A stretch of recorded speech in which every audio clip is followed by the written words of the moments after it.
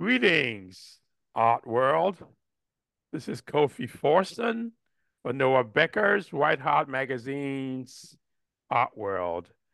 And today I'm talking to Terry Duffy, artist, visionary, and author. How are you, Terry?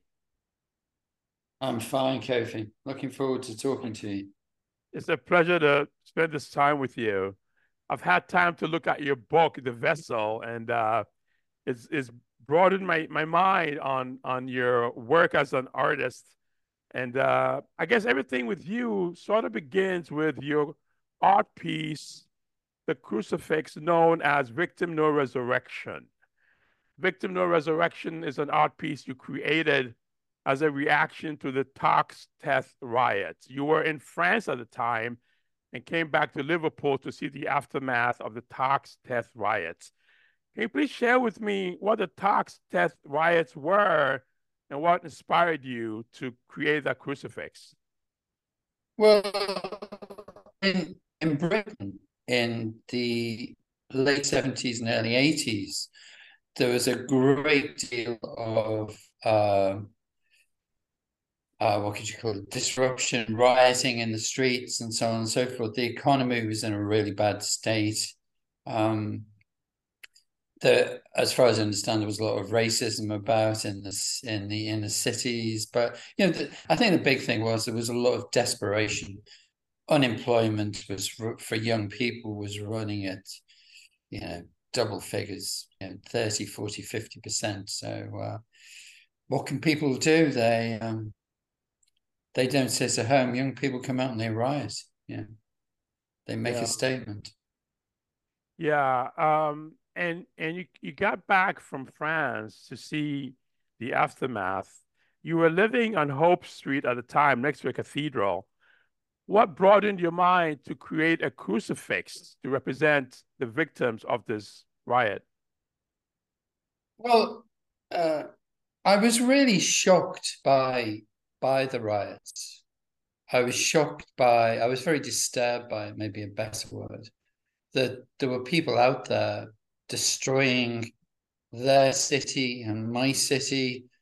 I mean, my studio is right in the center of it, you know. My studio is on, as you say, Hope Street, which is in between the two cathedrals. Liverpool has these two massive cathedrals, similar to New York, like St. John Divine. It's the Anglican one is similar in size to that, and it just seemed that there was a real inability uh, for people to actually answer or come to a positive outcome as to how you can actually please the rioters. What can you actually do to make things better? And so I really was disturbed by it, and I thought I spent a great deal of time in the studio just pondering how I could create an artwork.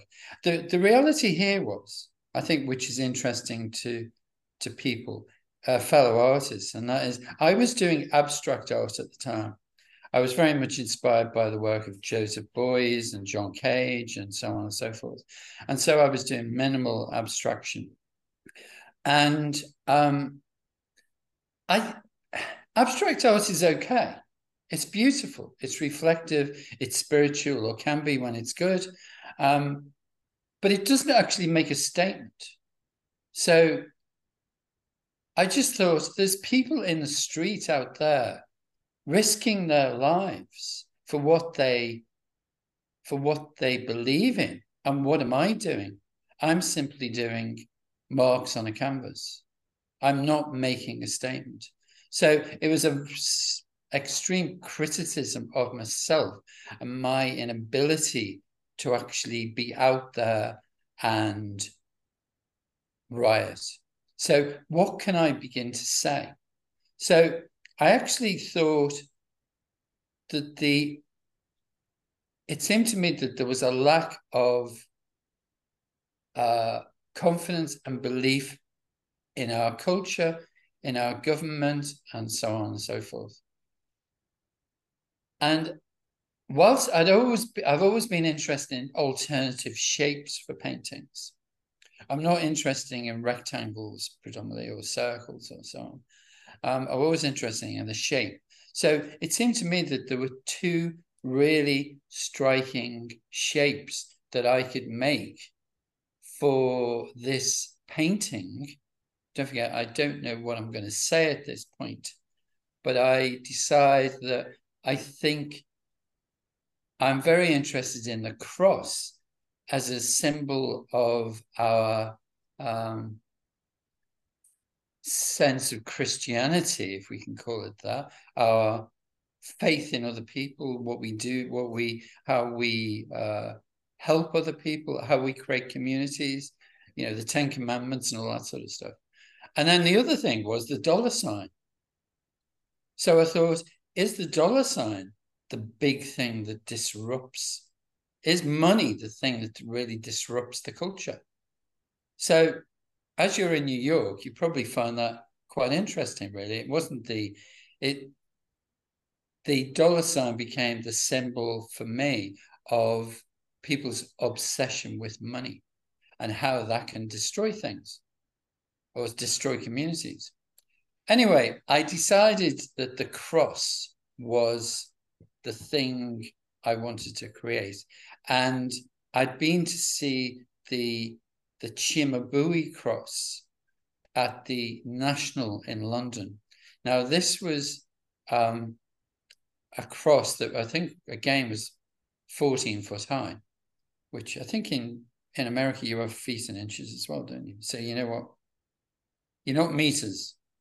No? No, not meters, no. No. So 40, you know what 14 foot high is. So it's the height of what we would call in this country a double-decker bus. So it's a pretty big thing. But what this painting was this was the painting that had been seriously damaged during the floods in Florence. And because of that, parts and so on and so forth, from the skin, and it looked, the Christ on this cross looked like somebody had been through, as though an atomic bomb had gone off. So it was reminiscent of those photographic images we have seen from the results of Hiroshima. So they hadn't attempted to restore the painting beyond restoring what paint was on the canvas. So I was really struck by that as well. So when I got back, sorry, I haven't answered your question about the Toxteth thing. The area where the riots were, it's just an area, like Brooklyn is in New York. It's an area in Liverpool called Toxteth, an amazing area of very grand Victorian houses. But it had become a ghetto. So it was predominantly Black people lived there, mixed with students. A lot of young people, a high degree of unemployment. So that's the background to that. So anyway, I start on this cross, and it wasn't meant to be Christ on the cross. It evolved into being man, woman, and child on the cross, that these were the victims of our culture. So I wasn't particularly interested in the rioters per se. I was more interested in people, the people who are the victims of what we decide to do as rioters or industrialists or,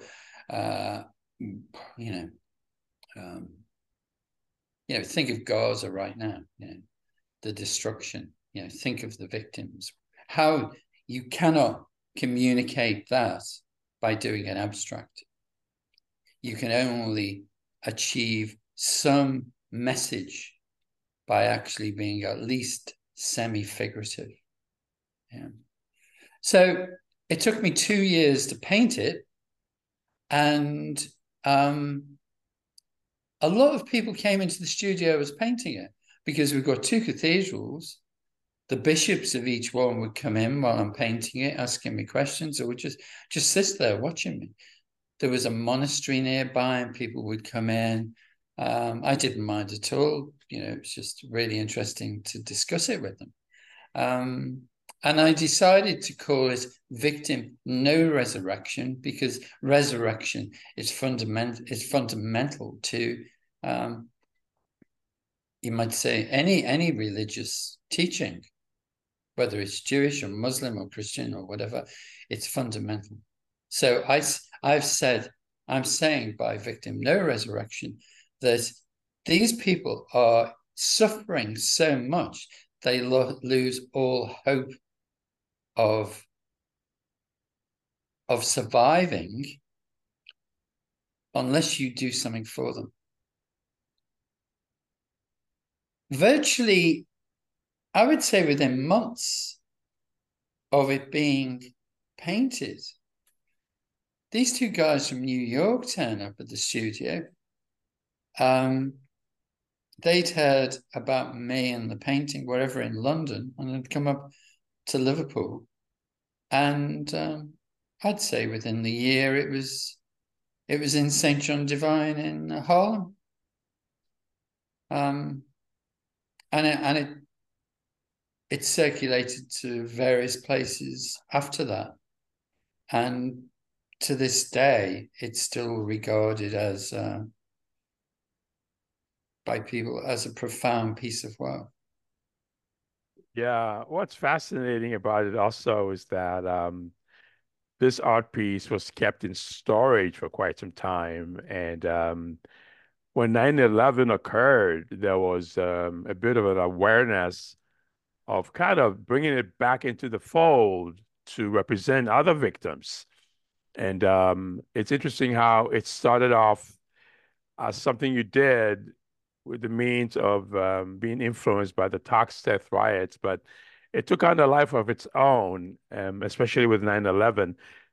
To talk a bit about how 9/11 brought the art piece back into the fold. Yeah, as you say, it was over in New York, and it was taken down from St. John Divine. This was in the late 80s, and basically went into storage. And as all artists know, storage is a problem. You create paintings, they don't all sell, and so you create your own storage problem. So laughingly, I was quite happy this enormous thing was in storage in America and being looked after. So I moved on, went back to doing some abstracts again. Yeah. Did other things during the mid-80s. I did a series of works on about women and about homosexuality, and so on and so forth. I was dealing with those things in the mid-80s, and a book was published at the time called Hair Revealing Dress. And so we're going right through the 90s until 9/11 happens. And again, it's a profound experience for everybody. It rocks the ground beneath our feet. It shakes it. And I actually started to begin to talk to some of the churches in New York about, could it come back there? I'd be really interested in if it was might be brought over there again for commemoration, but nothing really happened. I think one of the priests said it was too soon. The wound was too open for us to talk about conciliation and reconciliation. So fine, I'm not pushing these works on anybody. It's part of a dialogue. Anyway, 2008, Liverpool was chosen as the European capital of culture. And at this point, around about 2006, we know about this.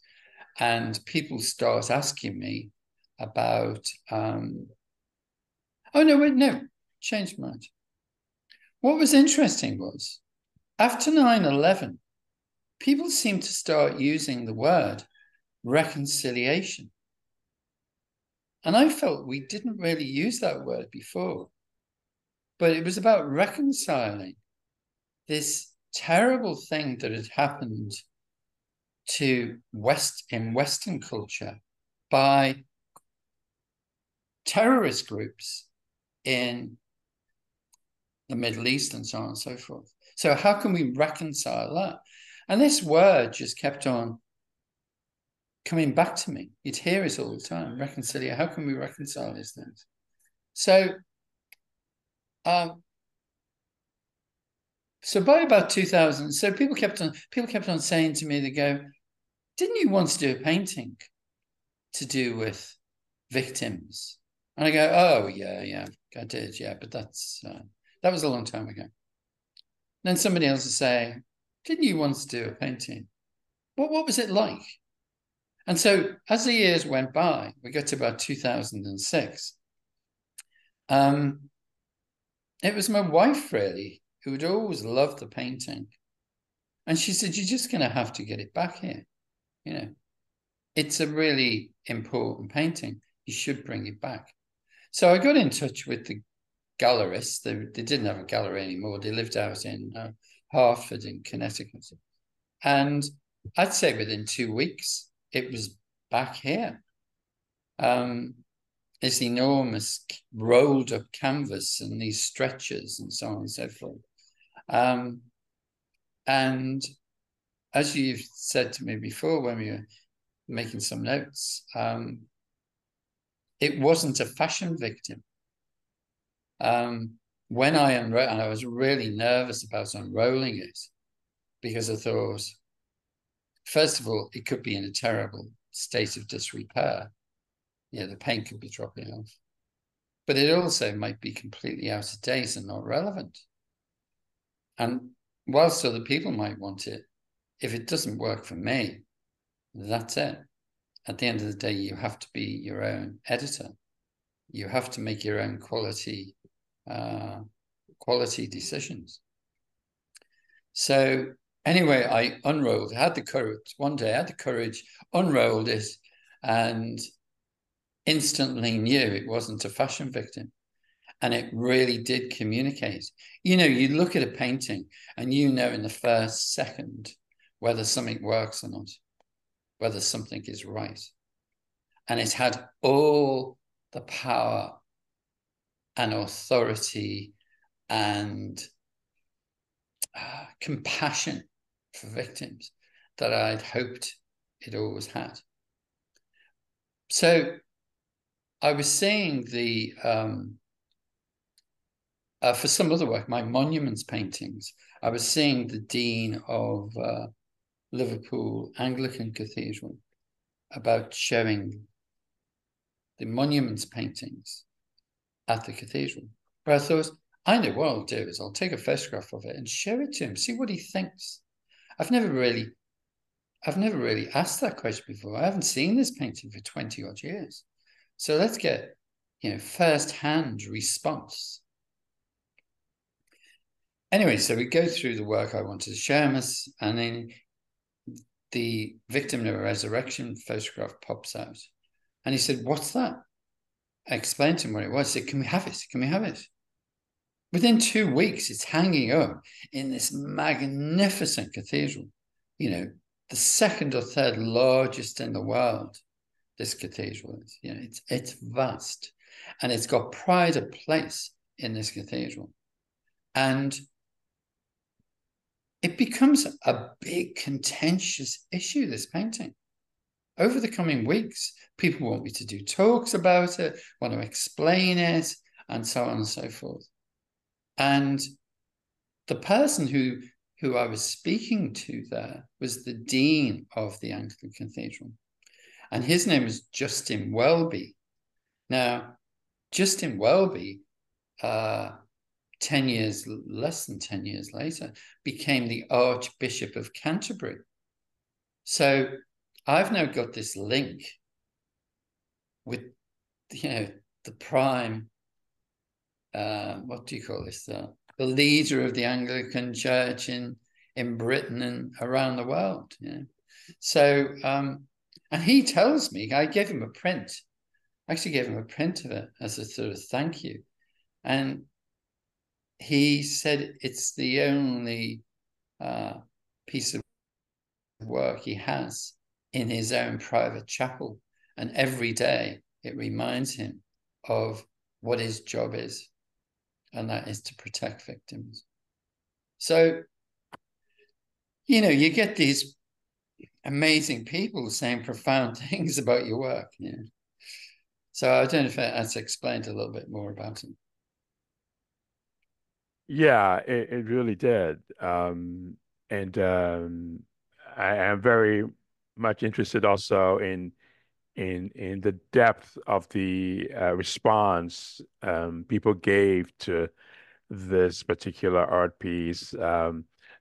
Talk to me about the trips around the world in places like Dresden, Germany, and Cape Town, where this art Yeah, piece was sorry. Yeah, presented. I haven't explained that. So, as you said earlier, this was a piece of work, a large piece of work that was making a comment about the riots in Toxteth in 1981.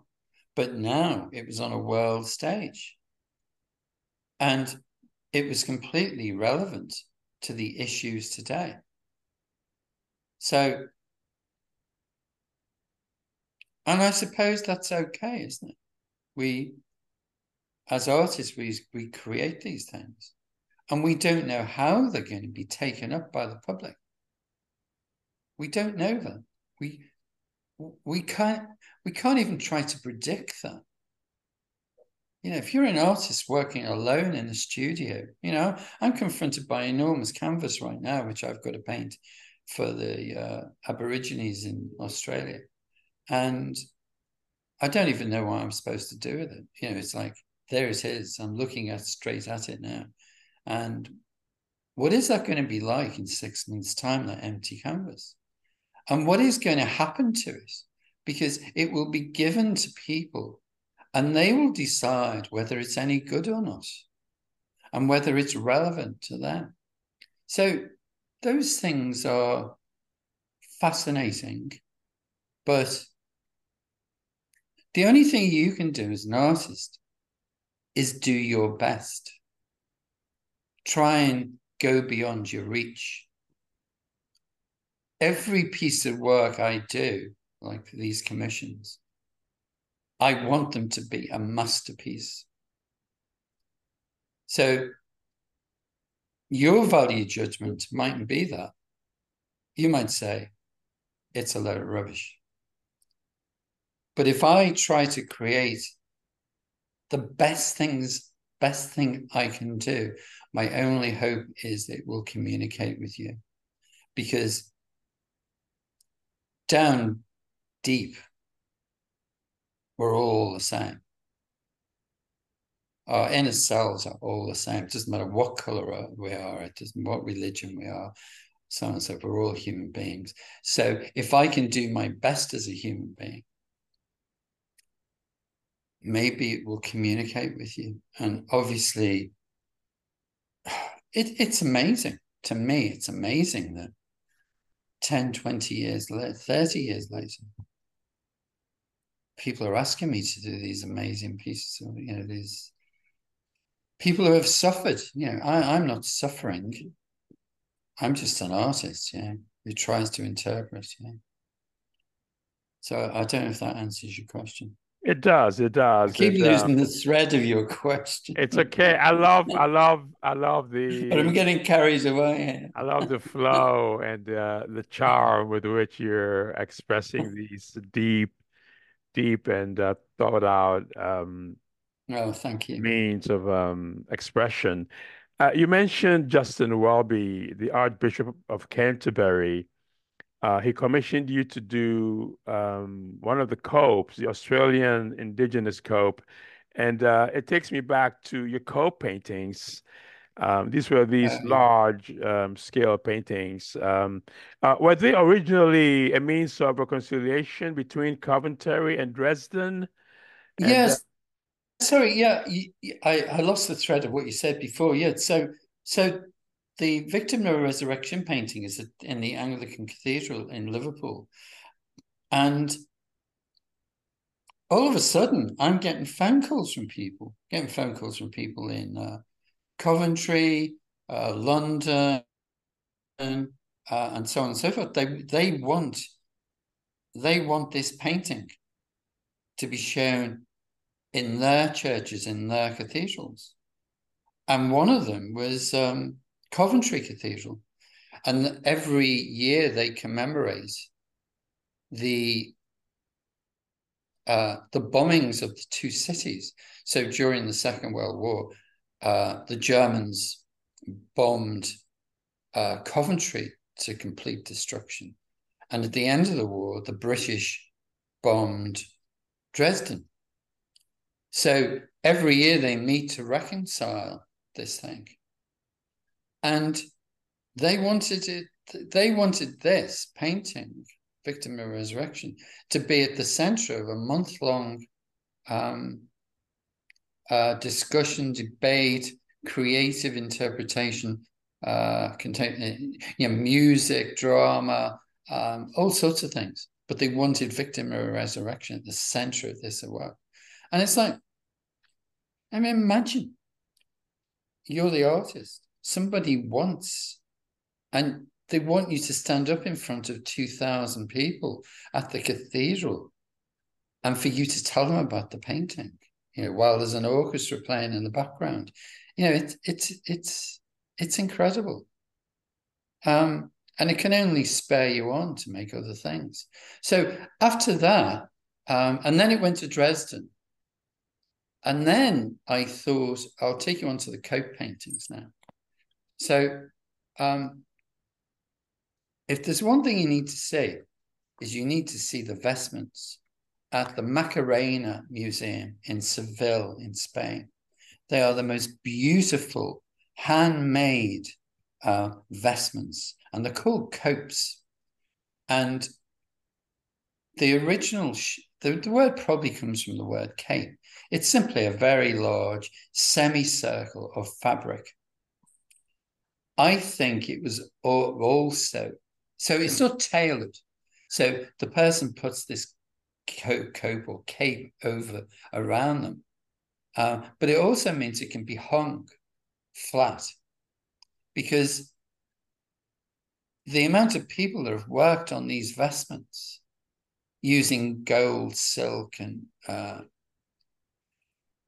I mean, they take years to create them, And I was really struck by this. And then when I'd been to Coventry and then I'd been to Dresden, and I thought, I was doing this painting again. I was doing this cope-shaped painting. And when I'd finished it, I thought, I know what I'll do. If I slice it right down the middle, don't forget, this is a painting that's 10 or 12 feet high and about 10 feet across. If I slice it down the middle, give half to Dresden, half to Coventry. So these are the two sides of the story. If you come together, you will see the full story. That was my idea. That was the concept. But it never actually was separated. The minute I did it and I sent some images out to people, they wanted them straight away. So it first of all went to Coventry, then it went to Dresden. But then I get a phone call from Archbishop Desmond Tutu's office in Cape Town. No, sorry, I've missed the bit out, haven't I? The Bishop of Coventry, when he saw it, said, "It's a shame I can't wear it." And so for the next year or so, I went through a process of trying to solve that question. Because obviously you can't wear a painting. It wouldn't last very long. But could I possibly get a vestment made? And I know a lot of people, and so it just seemed to happen. I knew somebody that knew all about vestments. and about copes and how you make them. So I set them up in the studio and we created this wonderful garment. And it was worn by the Bishop of Coventry. Again, it's got to be blessed. So you're blessing this artwork created by an artist that this wasn't commissioned. This was a self-motivated piece of work like Victor Mirror Resurrection was. Because I've never really been driven by the money. It's to me, the priority is expressing this humanity. Anyway, I then get a phone call from South Africa. Could I come to South Africa and discuss with them making an it'll be 30 years since apartheid, and they'd like a vestment that commemorated that. So, they paid for me to go there and met with Desmond Tutu, and we talked for hours over breakfast. And as you know, you've read the book, he was an amazing character, and it was a very profound experience,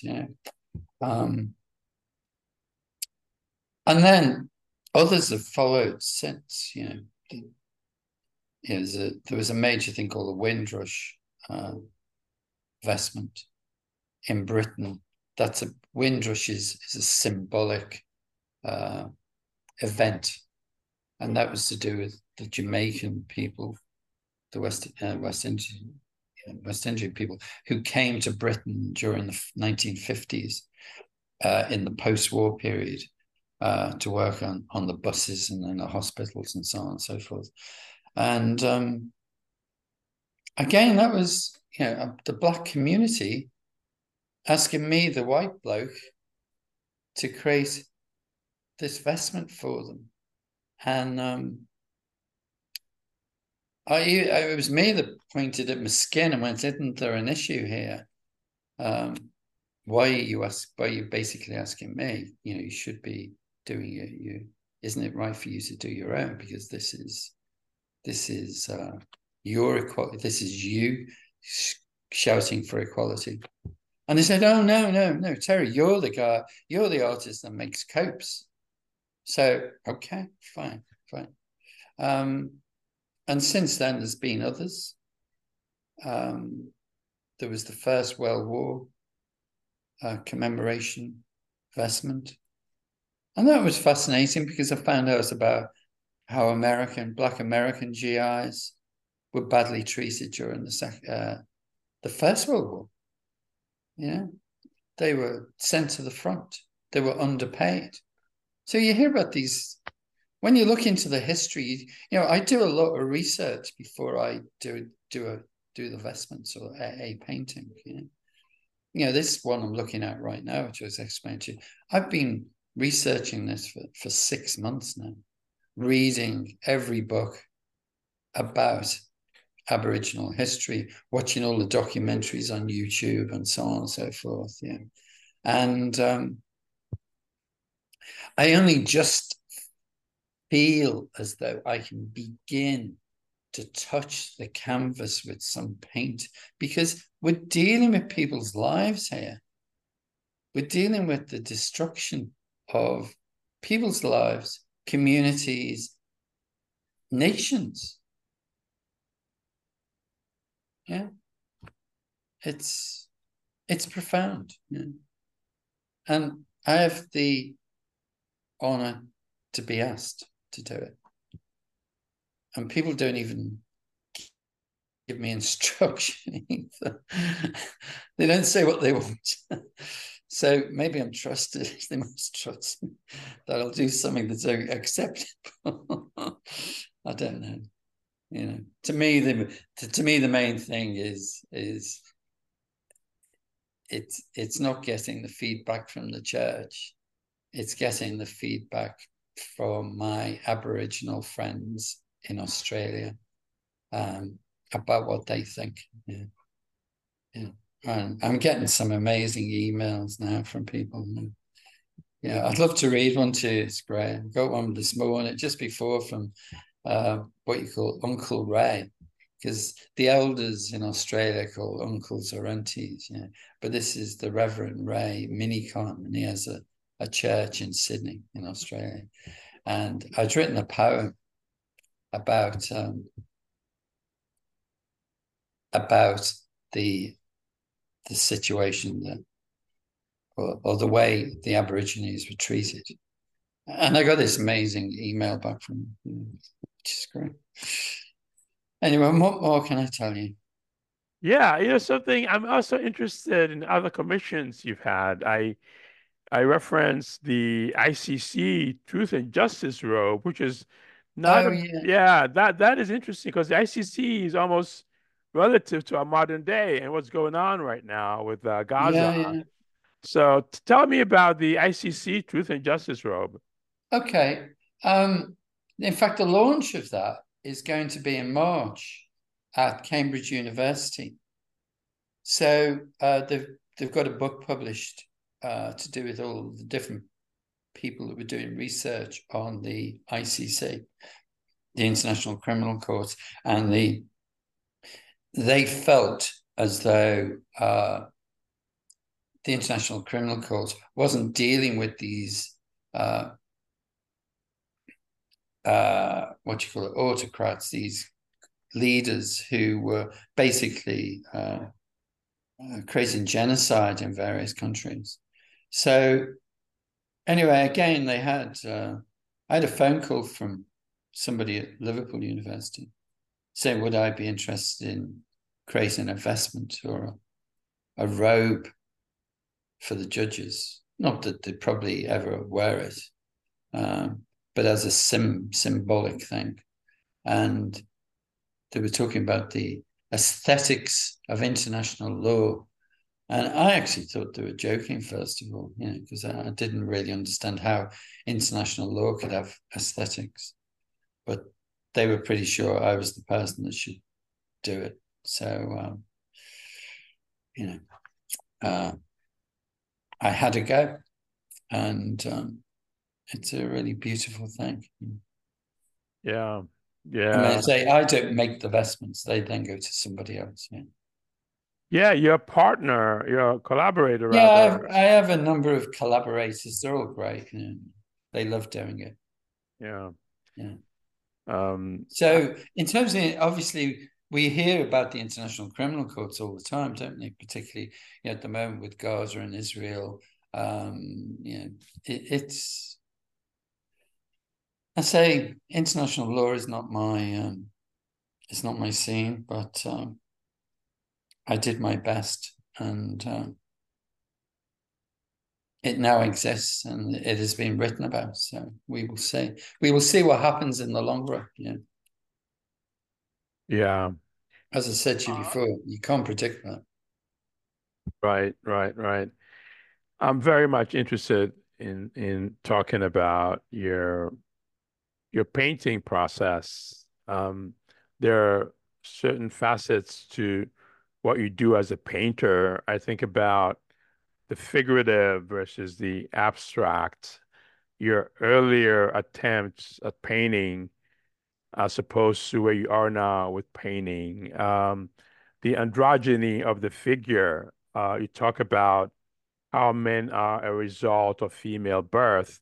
So the figures in your painting have this androgynous look to them. And then there's the two-dimensional space of the canvas and tapping into the subconscious.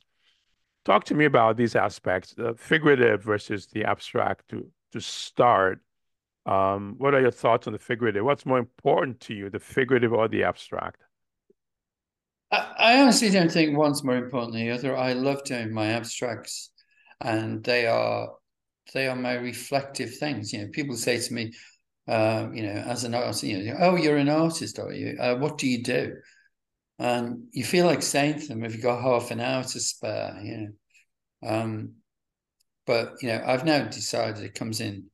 I go. It's basically I do two types of work, and that is I do abstracts because they're about line, form, shape, color.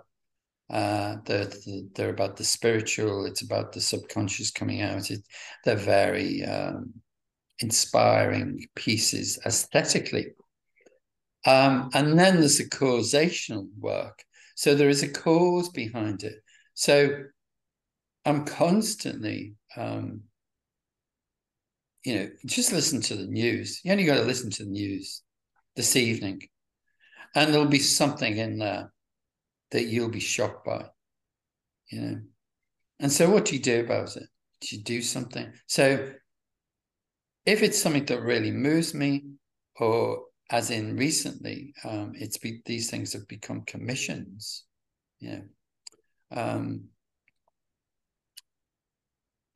these are just amazing, challenging situations. So what I try to do is get the abstract to work with the figurative.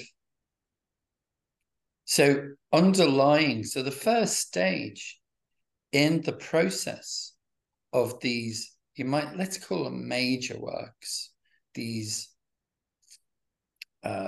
vestments. The outcome is the vestment. The first stage is the painting, because the vestment isn't a painting. It's a montage that's printed on silk and made into a vestment. But in front of me is that big canvas. And in the center of this big rectangle is the semicircle that will be the vestment. So at the moment, I'm looking at this big semicircle floating in this rectangle. I can spend months just looking at that until one day I've got enough in my mind, confidence about what I'm dealing with, that I can begin to express it. I mean, I could have done something on that canvas a month ago, but what would be the point? I've got to know what I'm doing. I've got to know what I feel about it. It's got to be built into me. It's got to be in my subconscious that I really feel for those things. And it's taken me, the Aboriginal situation is, I didn't know hardly anything about it other than what we all know, But I feel as though I know quite a lot now. And so so poetry is quite an interesting thing. So it's an interesting process, because when you find the words, you can begin to create visuals. So you think of eagles flying and the way faces are painted, and the way the song lines. What are song lines in? The way people can walk, Aborigines can walk right across Australia through the song lines, and how they communicate, and so on and so forth. And I feel as though I can begin it quite soon, not tomorrow. In a couple of weeks, I'll feel as though, and I've got this amazing response about the poem, so I feel as though I must be getting somewhere. Yeah.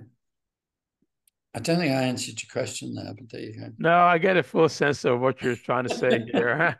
I love taking this trip with you. It's a beautiful trip. It's like we're on the Caspian Sea or something, with the sun shining and a nice drink in the Oh, I can hand see or the sun whatever. on your face. Yes, I it's bloody miserable here, and the light is going as well. Definitely, definitely. As far as your paintings, talk to me about your standing stone paintings, these sculptural paintings, which were part of a monument installation. Yeah, they ended up at the Venice Biennale. Yeah, around about 2011, I think it was. So I don't know how to really talk about them. It's just this great sort of. They've got a lot to do. The shape of them's got a lot to do with the human form. But I've always been interested in translucency, so that when you're looking at one of my paintings, whether it's abstract or figurative or semi-figurative, you are actually in the painting. That the painting, you are interacting with that painting. To me, that's absolutely crucial. If I can get you to enter into the aesthetics and message, the narrative of the painting, then I've achieved something, you know. And that is absolutely, that's fundamental to my work, is the translucency, the openness.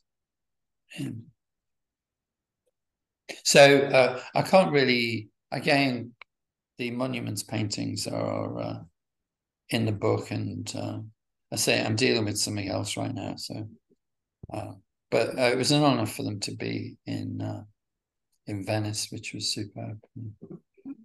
Yeah, I think about your paintings and I think of reflections on the human condition, culture, politics, the world at a crisis point. So yeah, what you said is quite true. Being drawn into the painting and almost being a part of the whole spectrum. I think about also the paintings you did for the Vadre. Talk to me about that. I found that very interesting. The Oh, the vol Vardra. Yeah, the volcanic hill in North Wales. Yeah, no, that's I don't know if you do you know Wales in America? Because it's a tiny country, but it's part of Great Britain.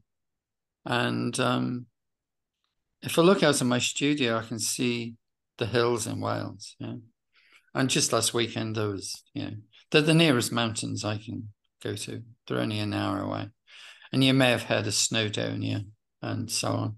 Right. And they're nothing in comparison to the Rockies and so on and so forth. But, they're ours, and they've got an incredible amount of history going back thousands of years. Anyway, I used to go to this small place, stay over at a sort of holiday cottage and a studio there. And for many years, I used to go there.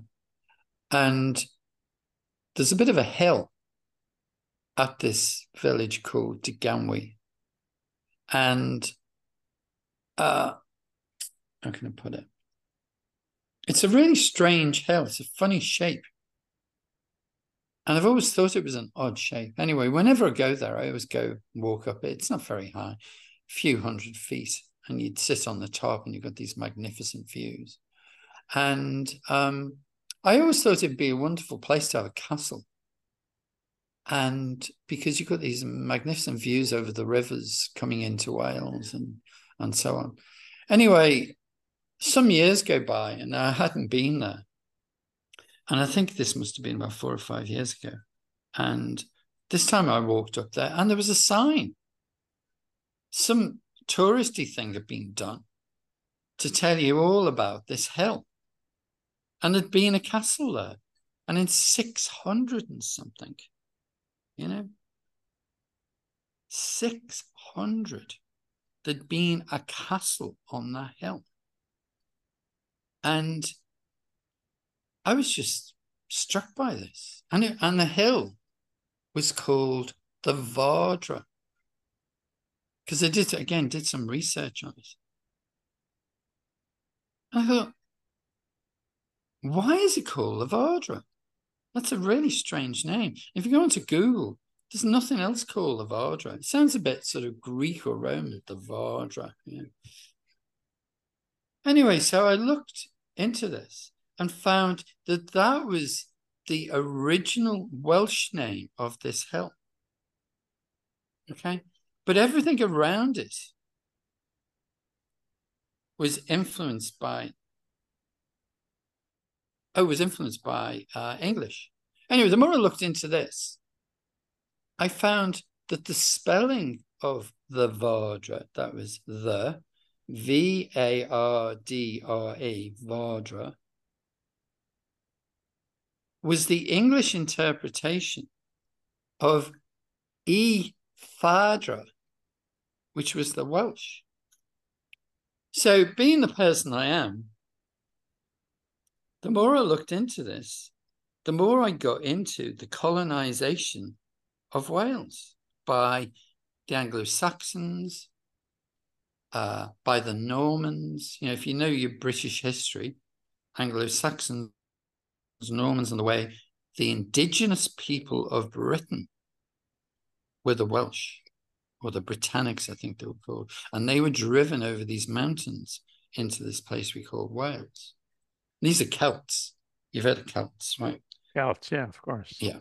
So these were Celts, right? And these are connections with Spain and Portugal and northern France and so on and so forth. So as I do, I start really going into the culture of it, and in a way it has really strong similarities with Aborigines in Australia, because what we do is the people in power invade countries and they try to eradicate the culture. So in Wales, for example, all the children were forced to speak English, not Welsh. And they were punished if they spoke Welsh, seriously punished if they continued. And they did this in Ireland. If you think of the Irish famine in the 1850s, these, I don't know how much you know in America, but these are big things in Britain, because, we all come from the Welsh or the Irish or the Scottish, and so it's not that long ago. 1850s, my great grandfather had to leave Ireland because of starvation, and the starvation was caused by people in power trying to get rid of them.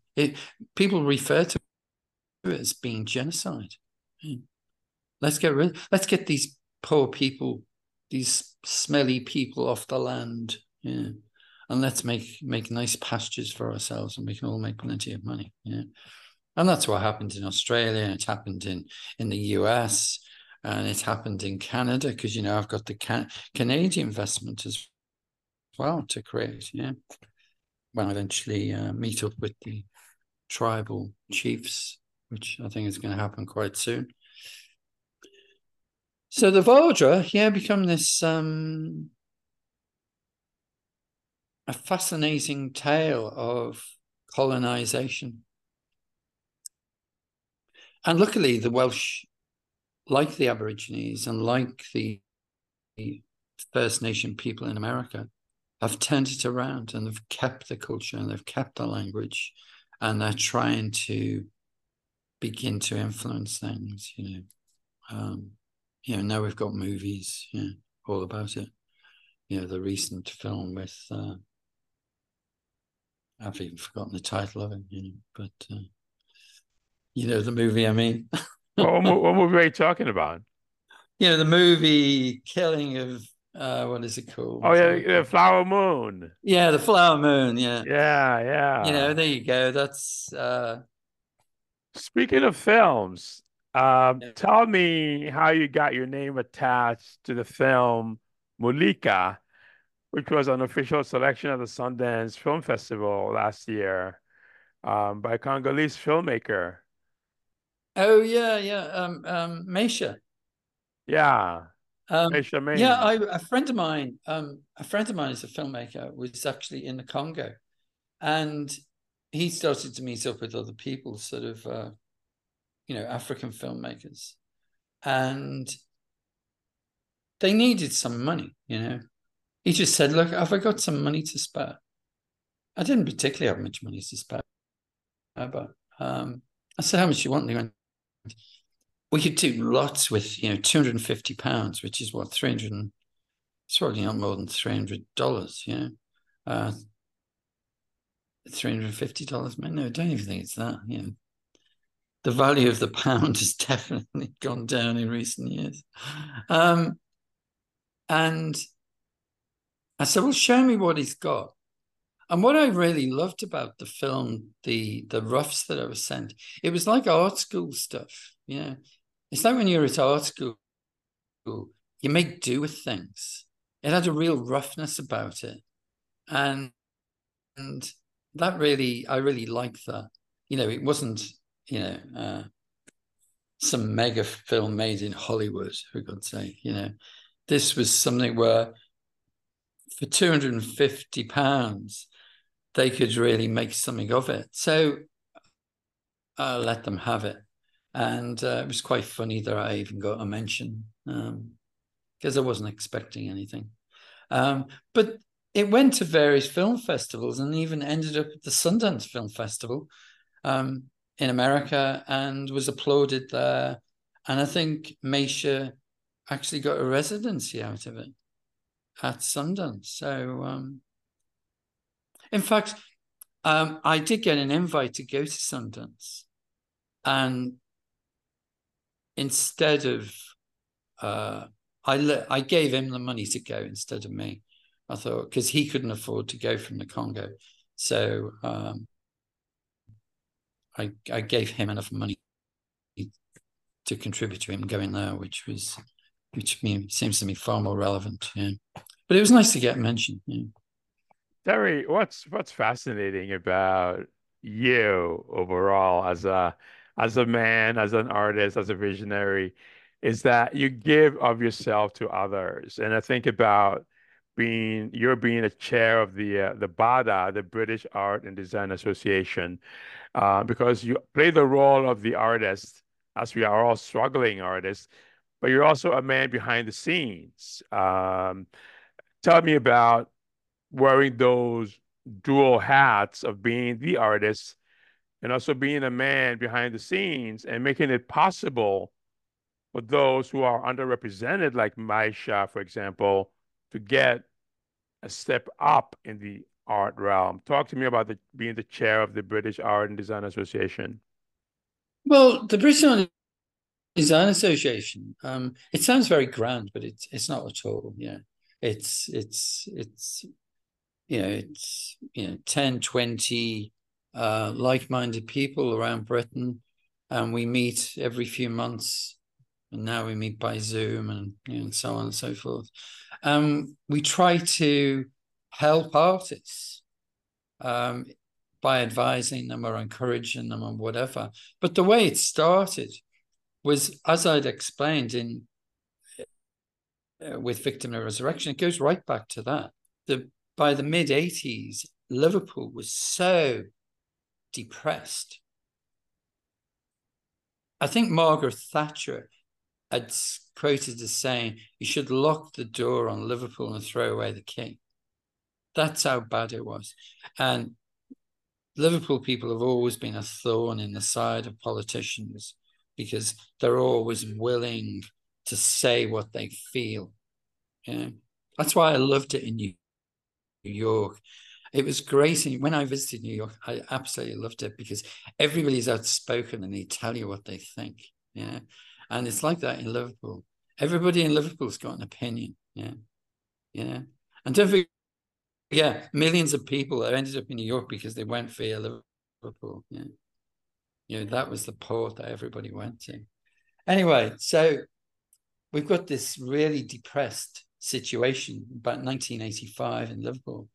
And I'm really doing my best as an art lecturer at the local art school, again, to try and help these kids, these loads of creative kids, 18-year-olds. And Liverpool's full of creativity, poets, musicians. I mean, it created the Beatles, for God's sake, and I couldn't get any money from the arts organizations. And their excuse was that they thought there wasn't enough talent in Liverpool, which is just outrageous. But this shows you the disconnect between people on the street and administrators. Yeah. That they've got their nice offices somewhere in a nice new building and they're being paid X a month to administer the art fund, but they don't really know what's going on. So with my own money, I went and rented a 10,000 square feet building and told lots of friends, fellow artists, and within a very short time, this was a functioning creative studio complex. Within a year, there must have been anything up to 100 artists, designers, photographers, filmmakers, jewelers, textile designers, fashion designers, sculptors working from this building, you know? And I would get phone calls from London, from magazines saying, can we come and do an article on you? Yeah, on this plan. The house that Duffy built used to go. So yeah, it was about, there was two things really. It was about creating something that could change things. And it was also, if there was a selfishness, it was about, I want to really be in a creative community. So is it possible to create this community in this building? And with all these different friends I had, we created this community. So, we'd fall out of our studios into the local pub of a night and do things. And we'd have fashion shows and we'd have film shows, and famous bands would play in the basement, like the Smiths and all sorts of things. It was great. Yeah. So, if I hadn't have, my wife was great. She said, if you don't do it, you'll always regret it. But there was a bad patch because I'd really overstretched myself financially. It was, I didn't sleep a lot for a few months until the rent started coming in and people started paying for their studio spaces. And a lot of this information can be found in the wonderful book, The Vessel. And if we can wrap all of this up, talk to me about the book. What brought up the idea to write this book? Because it really encapsulates all that we've talked about for the past hour, and then some more ideas about the mind of the artist, how you went from your parents' house as a young boy, and the book, The Cloud of Unknowing, which was very influential to you. The idea of the art games at the Air Gallery, your heroes, Joseph Beuys, Gustav Metzger, John Cage, and ending up in a studio where you come to terms with the idea of the vessel. Share with me the idea behind writing the book, The Vessel. Well, you can blame COVID for the book. We got locked down, and I've always wanted to tell this story. And I'm not a writer. I'm an artist. I deal with visuals, and so I'd approached over the years various writers, and for some reason, people who have written books about art and stuff, and it never felt right. People have ghostwriters and all sorts of things, and it never quite worked out. And anyway, COVID happens, and I'm in my studio, and I'm right on the beach. I'm in my studio is the old lifeboat house on the beach, and I look out across the Irish Sea, and I can't complain, can I? I'm just got this fantastic place to sit there, and I thought, come on, Terry, write it. You've got to write this book. You've got time now to write it. So, exhibitions and things had been cancelled. So I had all this time on my hands. And so I started. Within about a couple of weeks, I'd written 8,000 to 10,000 words and gave it to some of my friends to get a response. And they were going, oh, this is great. This is great. Do this. Do it. Yeah, great. So I just then thought, right, what do I need to write? And I needed a beginning, an end, and the middle, and so on and so forth. And within, I would say, 6 months, I'd written 100,000 words. And I Got an editor to work on it, but people kept on saying, "No, Terry's really good. I could change a few things. Your grammar's not very good, because I did go to art school, yeah. Um, you know, you can tell me anything about my grammar, and I'll quite happily just take it on board, yeah, because I don't feel confident about it. But I can tell a story, yeah. So I'm so pleased I wrote it, yeah, but there'll be further additions because I'm now involved in other projects. I'm setting up a. Can I tell you about the Hilbury Island project? You don't Sure. know about the No, I Hilbury don't. I Island don't know much project, about that at all. No, I don't. right? So out of my window, I can see this island in the estuary, and it's an island that's maybe a quarter of a mile long, maybe a bit longer. And at the beginning of COVID, I went out there with the dog, Reggie, and it was during lockdown, and I'm the only person. So when the tide goes out, you can get to the island, is the point. So I'm on the island, and I'm doing some drawings of the houses. But the thing is with me, if I see some semi-derelict buildings, I always see an opportunity to create studio spaces for artists, right? Because that's what I've always done. Because I'm always interested in creating communities. And so I'm sitting there with the dog doing this. I'm looking at these buildings, which I've never really looked at before because I've never had lots of time on the island. And I think, I wonder if I could turn these in studios. Who do I need to speak to?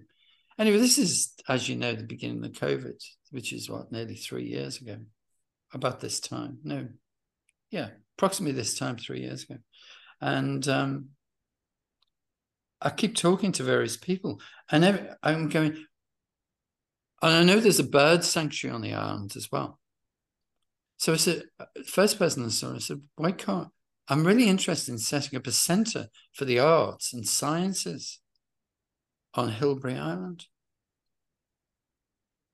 And everybody I've spoken to just said, that's a fantastic idea. How can we make this happen? And so hopefully this summer, we've achieved enough money to set up this centre for arts and science and sustainability. All the things out there. This is an island that in Victorian times would have had a small population on it of seafarers and things. But all that has fallen apart, and there's no water. There's no way of creating electricity or gas or sewer. There's no sewerage system. And now there's going to be. So I've had all these scientists out there, and we're talking about an observatory, and I've been talking to marine biologists, and it's great. It's a thing, which, but it's not just me anymore. It's creating this group of people that, and maybe I'm just a leader for a while. I'm just the person with the idea, and you've just got to look for other people that want to be inspired. I think that's And what's interesting. That's what's interesting don't mind because getting the sleeves rolled up. yeah, it goes beyond just being the artist in the studio. It's about expanding. It's about, and I think that's what social media did for us for a while. We were able to communicate with other people from other parts of the world in terms of positivity, in terms of interconnectivity, in terms of sharing ideas. And that is Yeah, simply what you do as a man, as an artist. You're able to expand your wings and include those who may not be fortunate, but at the same time working rather with those who are empowered and creating all this magic, all this excitement. And I wish you luck on the project. Terry, it's been quite exciting time for me to have the space to talk to yeah. you. Thank you. It's been quite wonderful. And Reggie saying goodbye there. say hello and goodbye to Reggie for me. So, okay, no, that's been brilliant. Lovely Yeah. talking to you. Thank you so And much. if you need to speak again, just give me a call. I will, Terry. Thank you And so much. and peace be with you and to all your listeners. Thank you, Terry. Take care. Bye bye.